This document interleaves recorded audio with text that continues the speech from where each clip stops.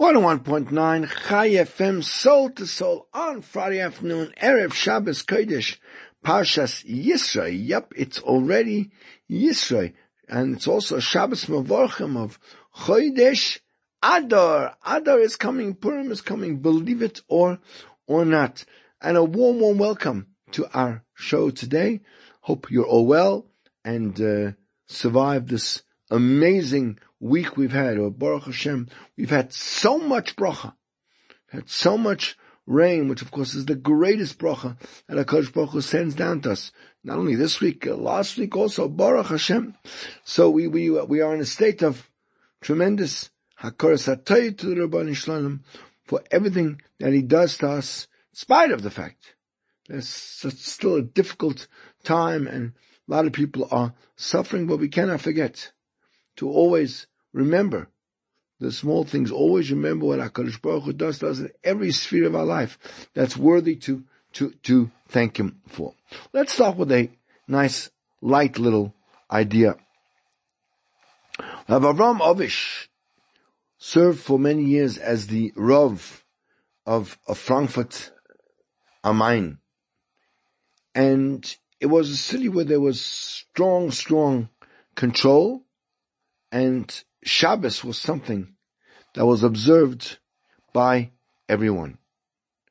Until one day, one of the merchants in the city broke the breach, the wall of Shmir Shabbos, and decided to leave his shop open for trade on Shabbos Kodesh.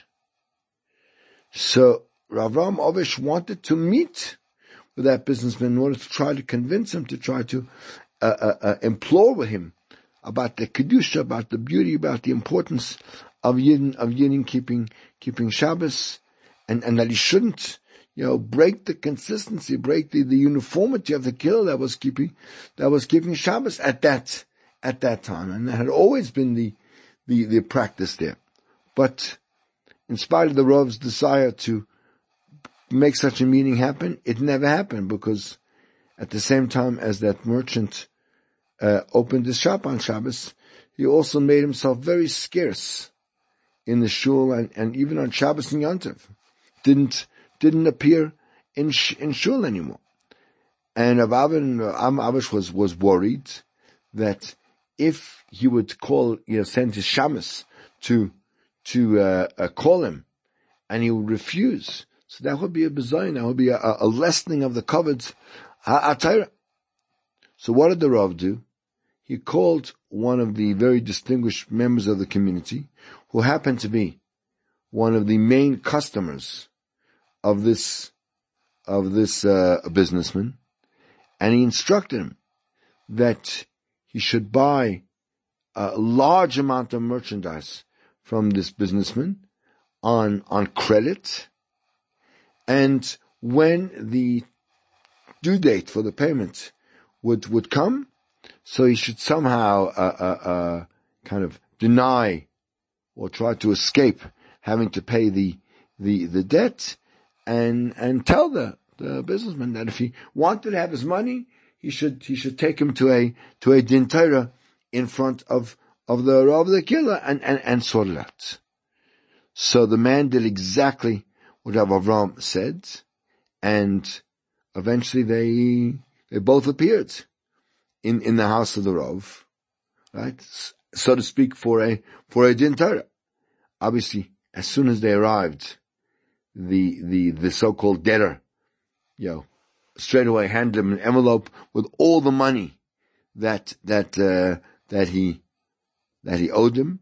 But at that point, so Rav Avram explained to him that the whole performance here was only a pretense to get this businessman to come to the Rav, and he began to implore him with tears and beautiful words how important it was to keep Shabbos, and how every Yid's neshama is connected to Shabbos. It's the ois bris, it's the sign of the connection between ourselves and Klal Yisrael. And the businessman answered, what the Rav says is fine and good. But he says, but could I ask the Rav a question? Says, is it permitted for a Rav in Klal Yisrael to use such a ruse to bring someone to his house just under the pretense of a din Torah which never was and never will be, just to be able to talk about Shmir Shabbos? So, answer Avish, seriously, not only is it allowed, it's actually a mitzvah and a holy obligation. How do I know? It says, I learned this from Moshe Rabbeinu. Because Moshe says, about Moshe, it says, Moshe emes v'seirase emes. Moshe was the epitome of absolute truth. And what does Moshe Rabbeinu say to Yitro when Yitro asked him, what are you doing sitting here judging the people? So he said to him, Ki elehem davar bo elai, that if they have something, they'll come to me. And so what that means is, sometimes the Rav may have a matter which he has to discuss. And the person, unfortunately, is not prepared, bo elai, is not prepared to come to me and to discuss it face to face, and the opportunity doesn't raise itself. So what is the correct advice? So Moshe Rabbeinu carries on. That the way to get him to come is to create a pretense of a din Torah, to get the person to come to the Rav. And once he's there, carries on the pasuk, I'll use the opportunity to let him know the mitzvahs, whatever message I need to get across to the person. I can use that opportunity to drive home my words to him. Needless to say, the person right there on the spot promised the Rav that he would never break Shabbos again and would continue to maintain the sanctity of Shabbos in Frankfurt. 101.9 Chai FM. We'll be back. Chai FM, your station of choice since 2008. 101.9 Chai FM, Soul to Soul, Friday afternoon, Erev Shabbos Kodesh Parshat Yitro. Welcome back to the second segment of our show. So, of course, this week we read about the Aseres HaDibros, the 10 statements that HaKadosh Baruch Hu gave to the Bnei Yisrael, and is the cornerstone of our relationship with the Ribbon Shalom. And of course, the pivotal one, the fifth of the Aseres HaDibros, which of course connects the 5 that are between us and Hashem, and the 5 that are between us and other human beings. Kibbud Avim connects those two, because Kibbud Avim, of course, is the relationship between us and our physical parents, and the third partner in our relationship, which is HaKadosh Baruch Hu itself. Right? Honor your father and mother, so that your days, so that your days should be lengthened. Now, Kibbud Avim, we know, is one of the most difficult mitzvahs to fulfill properly, because there's no shiur, there's no limit to how far, there's no measurement to how far the mitzvah goes. Right? Because one can always do more for our parents. You never get to the point, right, I've done everything I can, that's it. In fact, it's a disturbing Gemara, but the great Amoira Abaya, who unfortunately was an orphan. His father died before he was born, and his mother actually died in childbirth. He considered himself fortunate that he never transgressed the mitzvah, one in Kedushin. So difficult, and there's so many situations that really try one, especially when one's dealing with older parents. Sometimes it can become very, very difficult. So the question is, why is the reward that the Torah promises for Kibbud Avim arichas yamin, longevity, right? Why is that the standard rewards for Kibbud of Ha'im?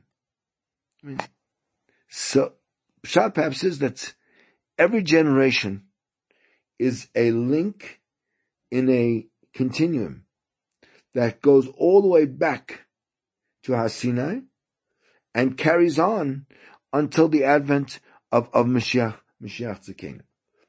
This link is as strong as the relationship one has with his past.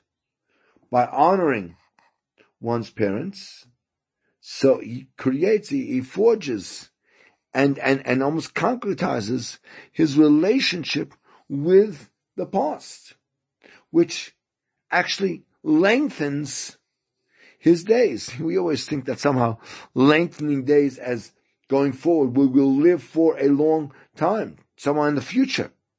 We forget that. Almost more importantly, we can lengthen our days by going backwards and connecting to the past. Indeed, we actually have no present, because every moment that passes transforms the present into the past. Without a past, the future has no foundation and is actually destined to be quite short-lived. The Stricker Rebbe was walking down the street when he came upon a young man pushing his wheelchair-bound father. It was a very hot, humid day, and the sweat was dripping profusely from the young man's face. It was obvious that pushing his father's wheelchair was not an easy task at all. And the young man was demonstrating extraordinary mesirus nefesh and devotion to this mitzvah of Kibbud. The Rebbe later remarked to this young man, the Gemara says that the heavenly angels immerse themselves in the Nahar Dinor, the Dinor River. And this river is, we know, comprised of fire, and it separates this world from the world to come, and every neshama has to pass through this river of Dinar in order to cleanse itself of any sort of residue of this material world before it can get access to Olam Haba. Now, we know whatever it means. The heavenly angels release a spiritual kind of sweat from their great fear of HaKadosh Baruch Hu. This sweat is the source of the water which makes up the Nahar Dinar. We know Hasidim, a toivel, immerse themselves in a mikvah, which is a natural collection of water, living spring, or groundwater, wherever it might be. Said the Rebbe to this young man, your tevilah, your immersion in the sweat produced in the performance of the mitzvah of Kibbud Av V'Eim finds greater favor in my eyes than any of the others. Kibbud Av V'Eim can take on many different forms. Sometimes, to the superficial observer, might be very difficult to understand. And maybe that's why he is a superficial observer, because he doesn't try to see the depth. The story is told that in the summer of 1942, the Nazi murderers were on the prowl. They were looking for the Baba Rebbe, Rav Shlomo, who, with the aid of false papers, was able to cross the Hungarian border into Nimak. And it was there that the Rebbe and his son, Rav Naftali, were taken into captivity and subjected to cruel persecution. They spent Shabbos Kodesh together as captives, waiting to be executed. It was only a matter of time. It was at this point that the Rebbe embraced his son and said, Naphtali, my precious son, you know that the body of a Jew is nothing more than physical matter, comprised of earth from the ground. The body can be persecuted and even destroyed. But the other component of the Jew, his neshama, his soul, cannot be touched. It's eternal. It's untouchable by these beasts. It says, I am your father, and you are my son. You still have one more mitzvah which you can fulfill before they separate us. And that is the mitzvah of Kivirav. I ask of you to fulfill the mitzvah of honoring your father. Please listen to what I'm going to tell you. It says tomorrow they will take us out to be executed. It will be our opportunity to be Mekadesh Shem Shemayim, to sanctify Hashem's name. When the murderers kill us, remember to say, Ki alecha haragnu kol hayom. For you, we will die every single day. I have no doubt that the murderers will do everything to make me suffer as much as possible until the moment that my neshama leaves my body. I will cry out loudly to Hashem, Shema Yisrael. You too will cry out, Shema Yisrael. My last request of you, my dear son, is please do not cry when they torture me, because your weeping will kind of befuddle me and restrict my kavanah. I want to give up my life for HaKadosh Baruch Hu and need to remain completely focused on this mitzvah. That's how far Kibbutz Avim can go.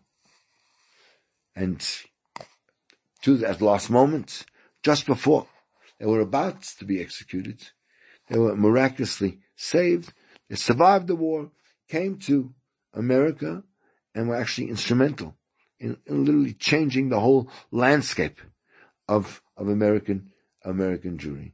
And the story just underscores how far the mitzvah of Kibbutz Avim can extend, and to show what kind of went through the mind of a saintly tzaddik, of a saintly Rebbe, minutes before he thought he was going to die. 101.9 Chai FM, soul to soul. Please don't run away. There's lots more to go. Chai FM, your station of choice since 2008. 101.9 Chai FM. This is Soul to Soul. Back on your radio here in Johannesburg on Erev Shabbos Kodesh Parshat Yitro. It's so great to have you on board. Let's get right into talking about some Torah. So, of course, the highlight of Parshat Yitro is, of course, the incredible a revelation of HaKadosh Baruch Hu to Klal Yisrael on Matan Torah, on Har Sinai. And Chazal tell us that HaKadosh Baruch Hu held the mountain almost menacingly over the heads of Klal Yisrael to coerce them to accept the Torah. Right? And Chazal learn this from the fact that it says, Vayoytze Moshe sa'om nikrasa lakim min ha'machane. Moshe Rabbeinu brought them out from the camp. Vayisyatzu b'sachti sahar. And they stood under the mountain. And then it says, the very next pasuk, V'har Sinai oshan kuloi. And the mountain was entirely enveloped in smoke, because Hashem had descended upon it in fire. So the Gemara says, the Gemara in Shabbos says, what is that? By Yisyatsu b'sachtis, or they stood underneath the mountain. So it says there. So Rav Avdimi Bar Chama Bar Chasa said, so this teaches that HaKadosh Baruch Hu held the mountain over them like an upturned barrel, and he said to them, if you accept the Torah, fine, but if not, your burial will be there. Tosfos asks a very obvious question. Why was it necessary to coerce Klal Yisrael to accept the Torah in this kind of almost threatening manner? Hadn't they already proclaimed willingly and enthusiastically, Na'aseh v'nishma, we'll do and we will hear? So the Medrash Tanchuma in Parshas Noach addresses this question and explains that the coercion applied to the acceptance of Torah Sheba'al Peh, of the oral Torah, right? And he said, Medrash says kind of, you might think that HaKadosh Baruch Hu held the mountain threateningly over them, trying to coerce them to keep the written Torah, but no, from the moment he asked them, are you willing to accept the Torah? They said unanimously, Na'aseh v'nishma, yes, right? Because it doesn't involve so much effort and torment, and it's concise, the written Torah. So it wasn't so difficult to accept. Rather, he threatened them on account of Torah Sheba'al Peh, because it contains all the precise details of the mitzvahs, both the simple ones and the very complicated ones, and it's severe as death, and it's such hard work, and one has to invest so much time and effort in understanding it. If you don't study Torah Sheba'al Peh, you'd only do it unless you love HaKadosh Baruch Hu with all of your heart and all of your being and all of your might. And anyone who loves wealth and pleasure can't indulge in the study of Torah Sheba'al Peh, because it demands great suffering and lack of sleep. So, even having said this, we have to try to explain why HaKadosh Baruch Hu saw fit to coerce Klal Yisrael to accept Torah Sheba'al Peh by holding the mountain over their heads like a upturned barrel. Right? Clearly, he could have accomplished his goal in many other ways. So we have to assume that this specific type of ordeal teaches us an important fact concerning the Kabbalah HaTorah Sheba'al Peh, and let's try maybe to clarify this a little bit. So we'll start to shed a little bit of light by referring to the commentary of the Baal HaTurim. So the Baal HaTurim interprets the pasuk, right? Vayisyatzu b'sachti sahar, and it says at the foot of the mountain, and then it says V'har Sinai. So it says the word har twice. So he says this teaches us that the mountain was uprooted from its place, and it became like a mountain on top of a mountain. Now, his comment suggests that he's attempting to reconcile this. There's redundancy. Why did it have to say the word har twice, right? It says Vayisyatzu b'sachta sahar, and the very next word is V'har Sinai. Why the double mountain? Right? It could have simply said they stood at the foot of Har Sinai, which was entirely engulfed in smoke. So, however, if we try to study what he says, his comment is very, very puzzling. Because even if Har Sinai was uprooted, so we're still only dealing with a single mountain. So what does he mean when he says that it became a mountain on top of a mountain? So to explain this kind of cryptic comment, so there's an incredible chiddush found in the Yalkut Reuveni, where it says that when the Torah was received, Har HaMoriah, the place of the Beis HaMikdash, the Har Bayis, was uprooted and brought to the Midbar, so that the Torah would be given on this special site. And it appears that the source for this Chiddush is a Medrash in Tehillim, in Kapitel Samach Ches. It says, where did Sinai come from? So Rav Yossi says, it was pulled out of Hara Moriah. Like challah is pulled from a dough. This is the place where Yitzchak Avinu was tied up. HaKadosh Baruch Hu said, seeing as their father Yitzchak was bound on it, it's fitting that his children receive the Torah on it. So, if with this kind of amazing premise that Har Sinai and Har Moriah combined, so now there's a very, very nice interpretation of a pasuk which is related actually in the Akedah, that everyone kind of struggles with. It says, Vayikra Avram Shem HaMokom Ahu Hashem Yireh. Avram named the place Hashem Yireh, Asher Yeh Omer Hayom, and it is said this day, Bahar Hashem Yireh, on the mountain Hashem will be seen. And concerning the name, what does it mean Hashem Yireh? So Rashi says, so the simple explanation is, as the Targum says, Targum Onka says, Hashem will select and see for himself this site that he's going to rest his Shekhinah in and have Karbonos sacrificed here. But how does it explain the conclusion of the pasuk? Bahar Hashem Yirah, as it is said, this day on the mountain Hashem will be seen. So perhaps the explanation is based on the Medrash side above. Avram was davening that Hashem Yireh, which means that Hashem would find and see this place fitting as a resting place for a Shekhinah, namely the Beis Hamikdash.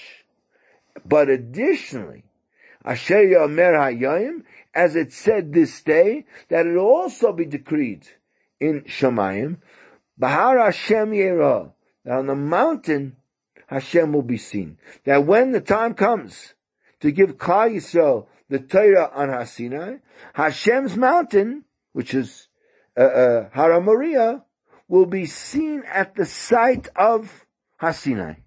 In other words, it will be uprooted from its location and stand atop Har Sinai, so that the Torah will be given on both. So that also gives us a beautiful insight into another Gemara. There's a Gemara in Saita that quotes Rabbi Yosef and says a person should always learn from the good sense of his Creator. Because when HaKadosh Baruch Hu gave the Torah, he abandoned all the great mountains and hills, and we know rested his Shekhinah on Har Sinai. And Rashi comments that we're being taught to value modesty and humility from the fact that HaKadosh Baruch Hu passed over all the greater and majestic tall mountains, such as Har Tavor and Har Carmel, in order to give the Torah on the very lowly, it's a little hill of Har Sinai. Now, the source of this is the Gemara in Megillah, and in fact it's actually brought also in the Medrash Rabbah, where Chazal expound on a pasuk in Mishlei. I'll just translate it. It says, a man's pride shall bring him down. And that applies to Har Tavor and Har Carmel, which came from the end of the world, proclaiming kind of boastfully, we are high and HaKadosh Baruch Hu will certainly give the Torah on us. But, right, the Hashem says, no, the one who's of the lowly spirit, he's going to attain the honor. That applies to Har Sinai, which humbled itself by saying, I am low.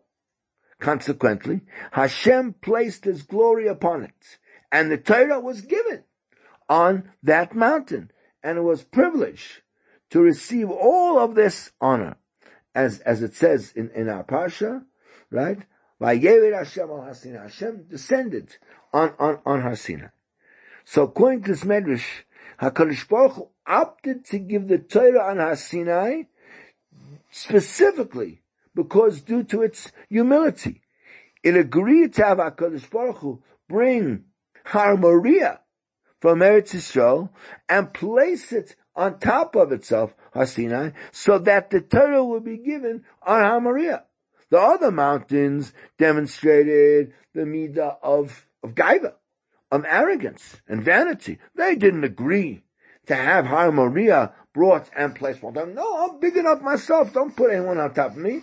Har Sinai was prepared to allow the other mountain to be over there. So with that kind of beginning, we can now try to clarify the comment of the Baal HaTurim. As the Baal HaTurim said, why does it say Sachti Sahar and Har Sinai? That this teaches us that the mountain was uprooted and placed on top of a mountain. So he explained. So he's attempting to reconcile why it says Har twice. Yet the pasuk, right, concludes that it says Har Sinai Ashan Kuloi was totally enveloped in smoke, and there it says specifically Har Sinai. So if the pasuk is talking about the same mountain, then it should have first mentioned Vayisyatzu b'sachtis Har Sinai. They stood at the foot of Har Sinai, and then carried on as you would normally. You mention the noun first, and then you can talk about the mountain. The aforementioned mountain was entirely enveloped in smoke. So then it would have been Parshat. Then it would have been quite clear.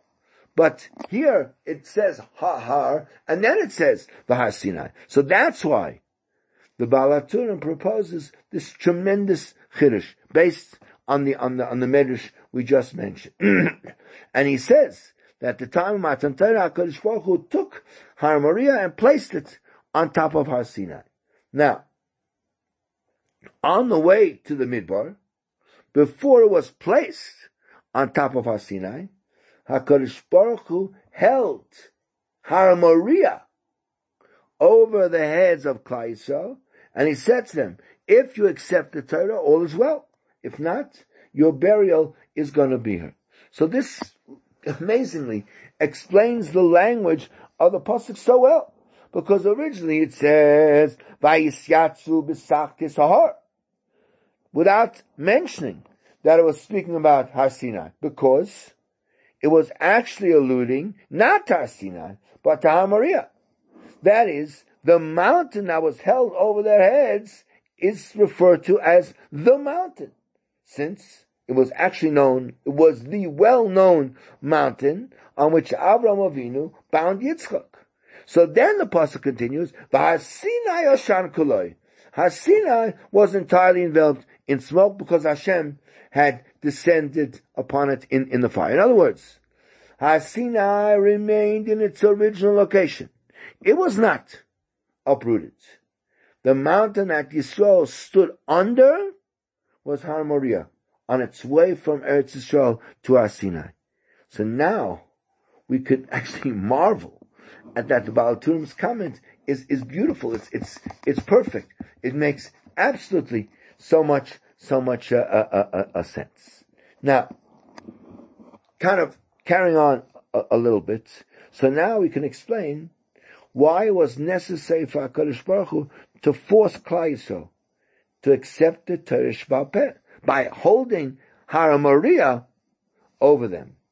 And we can begin that by presenting, we know a story about the great Rebbe of Sanz, Chusay Yogan Leinu, the author of the Divrei Chaim. The time of the story, he was already acknowledged as a great Talmud Chacham and a tzaddik.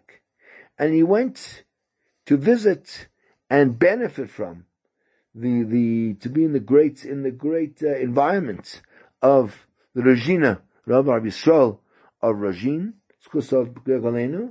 and upon witnessing the very, very holy way in which the Regina served HaKadosh Baruch Hu, So the sons of Rebbe said of him, listen, he says, HaKadosh Baruch Hu gave us two sacred mountains, Har Sinai and Har Moriah.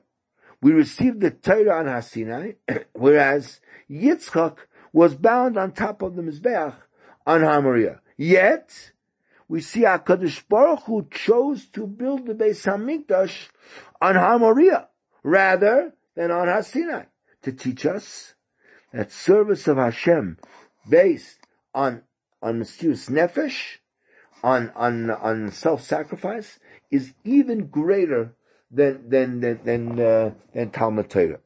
So with these words, so the sons of Rebbe is actually telling us that, with obviously all of his great humility, he's expressing the great honor and esteem he had for the Rishon Rav.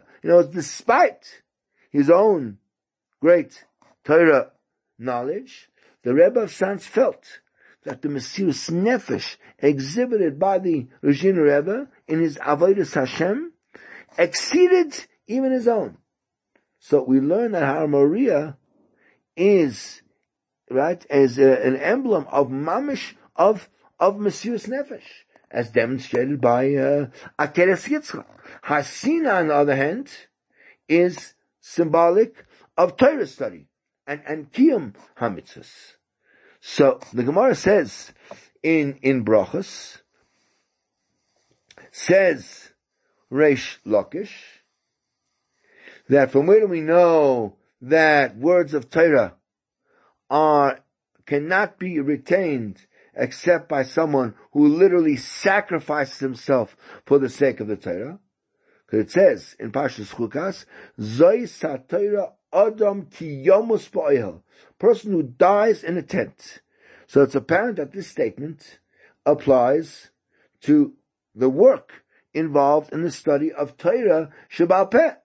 As the Medrash Tanchuma says, that Torah Sheba'al Peh will not be found in someone who seeks pleasures of this world, right? If someone wants earthly desires and honor and all that kind of stuff, then it can only be found by someone who really endures Mesiras Nefesh, self-sacrifice on its behalf, right? That's the way of the Torah, right? It's paspe melech toichal. You have to eat you have to forego some of the pleasures, sleep on the ground, and only then can a person really become great in Torah. So we see that in order for a person to be able to learn and retain words of Torah, so there are two prerequisites.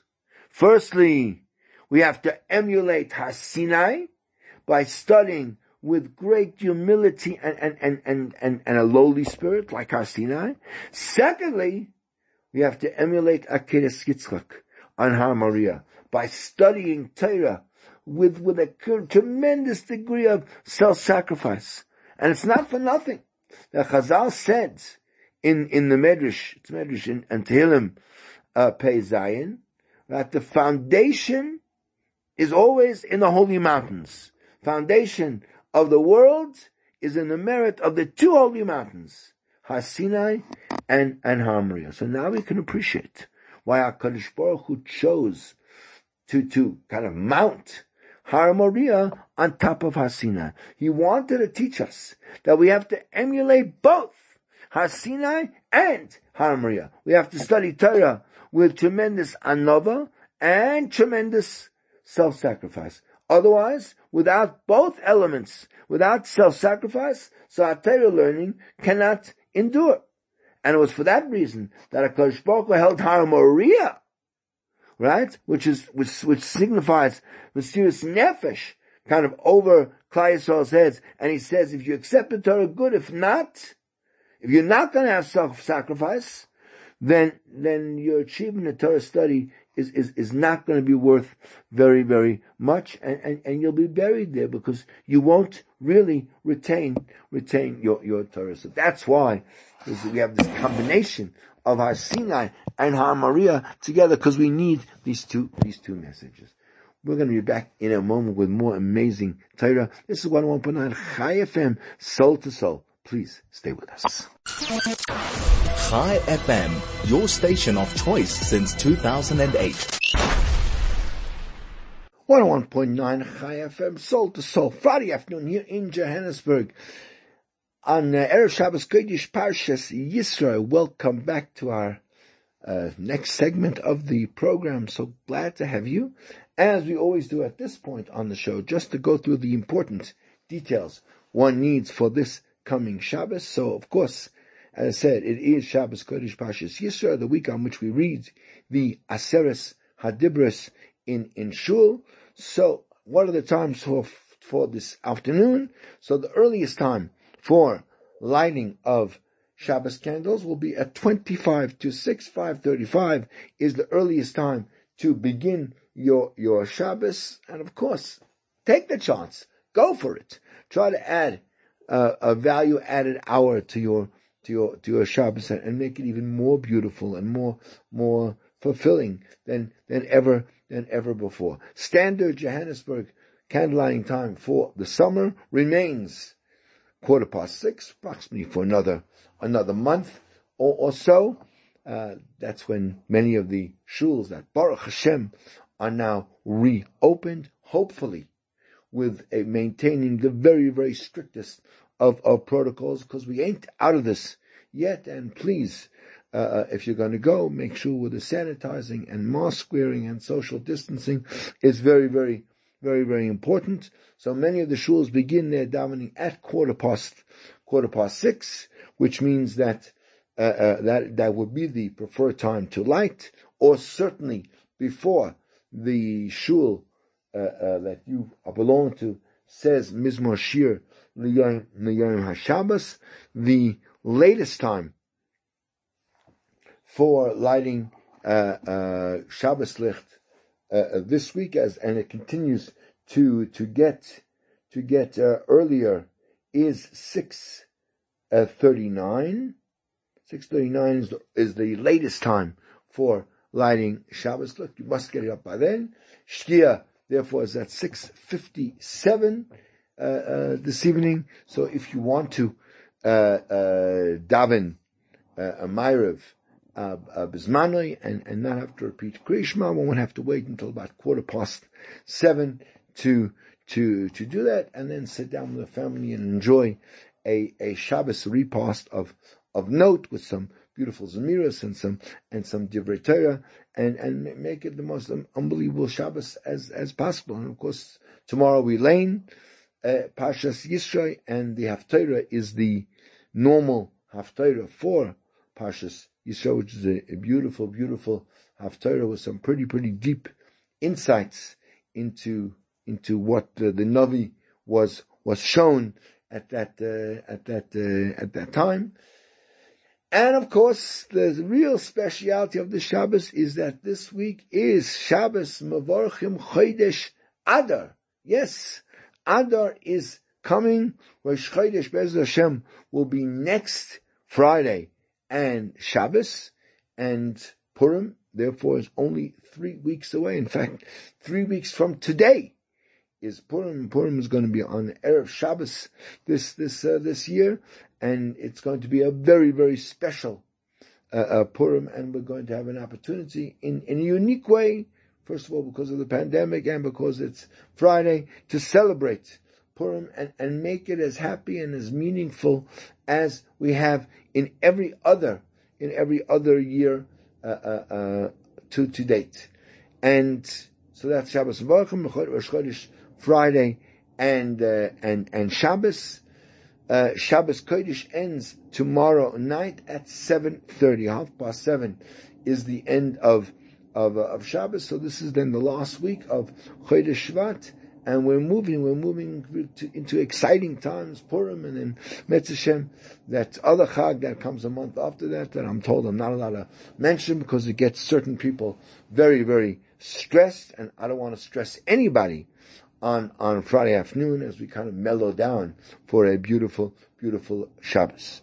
We are involved in studying the laws of Chol Hamoaid. Right, we have a Chag coming up in 7 weeks, and we're going to have a beautiful Hamoaid. In fact, Hamoaid, Pesach is actually all weekdays: Tuesday, Wednesday, Thursday, Friday. So these halachas are going to definitely apply. So we spoke last week from the Shulchan Aruch about certain allowances to do things that are necessary on behalf of the community, and of course at that time we discussed that it was the responsibility of actually the townspeople, the inhabitants of the town, to sort out whatever needed to be done. And since Hamoaid was the only time they weren't working and they were available to do that, so that was an opportune moment to sort out whatever needed to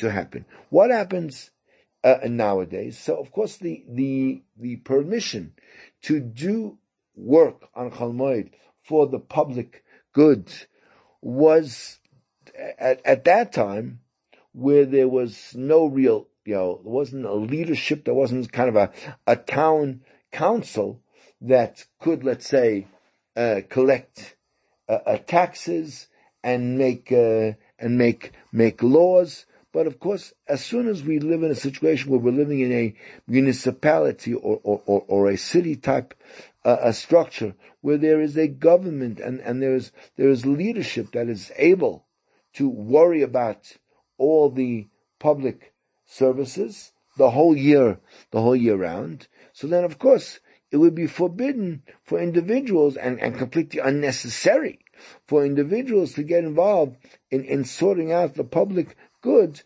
on Hamoaid, right? The government can take care of that, and therefore nowadays that the local government is well organized, and obviously they do their job, and they have financial resources, and they have employees who are able to do whatever functions needed to be done, be it electricity, be it water, be it roads. So then any work that could be done at any other time, so we're not allowed to go and do it in Hamoaid. Others can do it, and only those things that are absolutely essential to be done specifically on Hamoaid. Let's say you have rubbish bins that are overflowing and could cause a public hazard. So then we can sort it out in Hamoaid if it's not going to be sorted out by the municipality. And if there's something that we need for our own physical betterment during Hamoaid, so that people shouldn't have to suffer or put up with any kind of a very, very bad inconvenience, or chas v'shalom they shouldn't trip on something. So then one would even be allowed to embark on a professional labor in order to chas v'shalom save someone from a dangerous situation. So therefore, let's say there is some kind of impediment in the middle of the streets. I don't know, some wires fall down, and there's a real danger, and the municipality, for whatever reason, is not getting to it. So electricians within the community will be able to fix it on Chol Hamoaid. If there's a plumbing problem, the sewers aren't working as well, and that is again going to be some kind of detrimental effect on the public good. So again, even you'd be allowed to get professional plumbers to fix what needs to be done on Hamoaid, even if it's a very, very big, strenuous, time consuming a job. Same thing. Let's say there's an issue with plumbing or water supply let's say in the shul, so that in order that the people who are davening should be able to, wash their hands before davening, or go to the men's room, or let's say there's a vehicle that is needed for public transport, which the community relies on them to be able to travel and go places on Chol Hamoaid. So one would be allowed to get a mechanic to fix that, to make it available for public service on Chol Hamoaid. We're going to go to the shops and be back with our final segment in a moment. This is 101.9 Chai FM, Soul to Soul, on the greatest Jewish radio station in all of Africa. Chai FM, your station of choice since 2008. 101.9 Chai FM, we're back on your radio for our last segment before we run away and take care of getting our last minute things ready for Shabbos. So, we're talking about things that you're allowed to do for the public good nowadays in our society. So one would be allowed to print a newspaper, provided that, of course, it only speaks about good news and good things, and Chas v'Shalom would never write any lashon hara or reprehensible chatter about anyone or anything, and one can write things on the internet, good news, again, because today we are so starved for hearing news, we can't manage without hearing news all the time, so it has to be provided, otherwise all people will look in other sources, and those sources might not provide only good news, and therefore we are allowed to keep all the broadcast networks and communications lines open and available for the community and for the leadership, and obviously again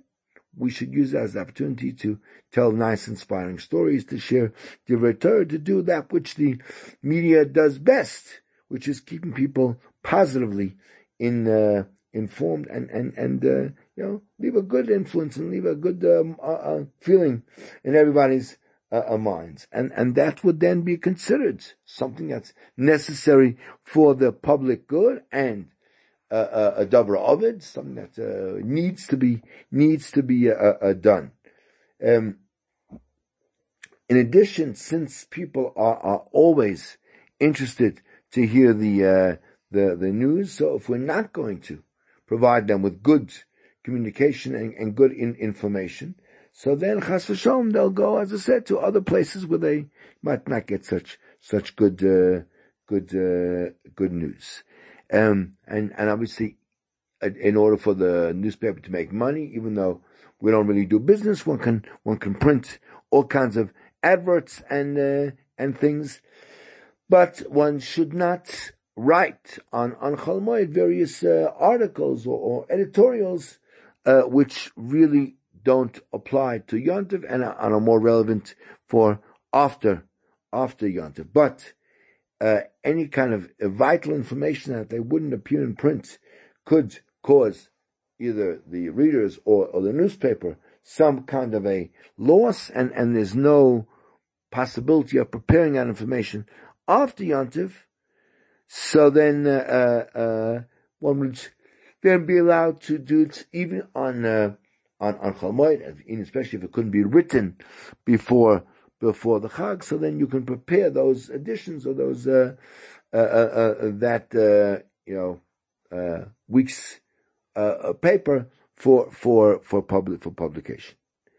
Now, when it comes to doing things for mitzvah activity, so there we allowed doing non-professional work in order to allow people to fulfill a mitzvah that the opportunity to fulfill that mitzvah arose on the moed. And we'll be talking about whether a mitzvah that will be done by an individual or whether it's a mitzvah that involves the entire tzibur. You'll be allowed to do non-professional work to facilitate the performance of that mitzvah, because really doing a mitzvah would fit into the category of being any other item or necessity for the yontif, which we said you're allowed to do for them malacha, but non-professional type of work, right? Because as we've said several times, the only time you're allowed to do professional work is either for one's personal needs on Yontif, such as food preparation or providing water. So there we allowed professional labor, but not for anything else. Therefore, we said you're not allowed to write a Sefer Torah on Chol Hamoaid, even one letter.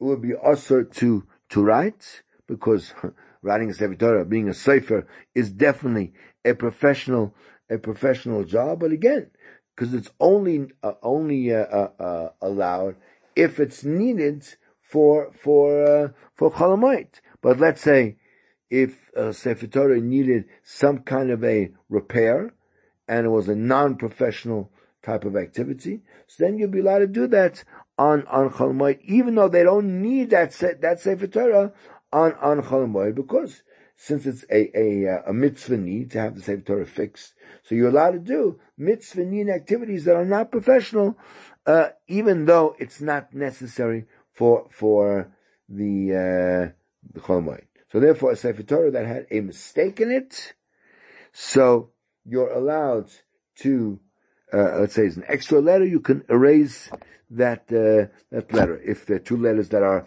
touching, so you're allowed to separate them. If some of the ink got wiped off, so then you'll be allowed to use to strengthen and put more ink on that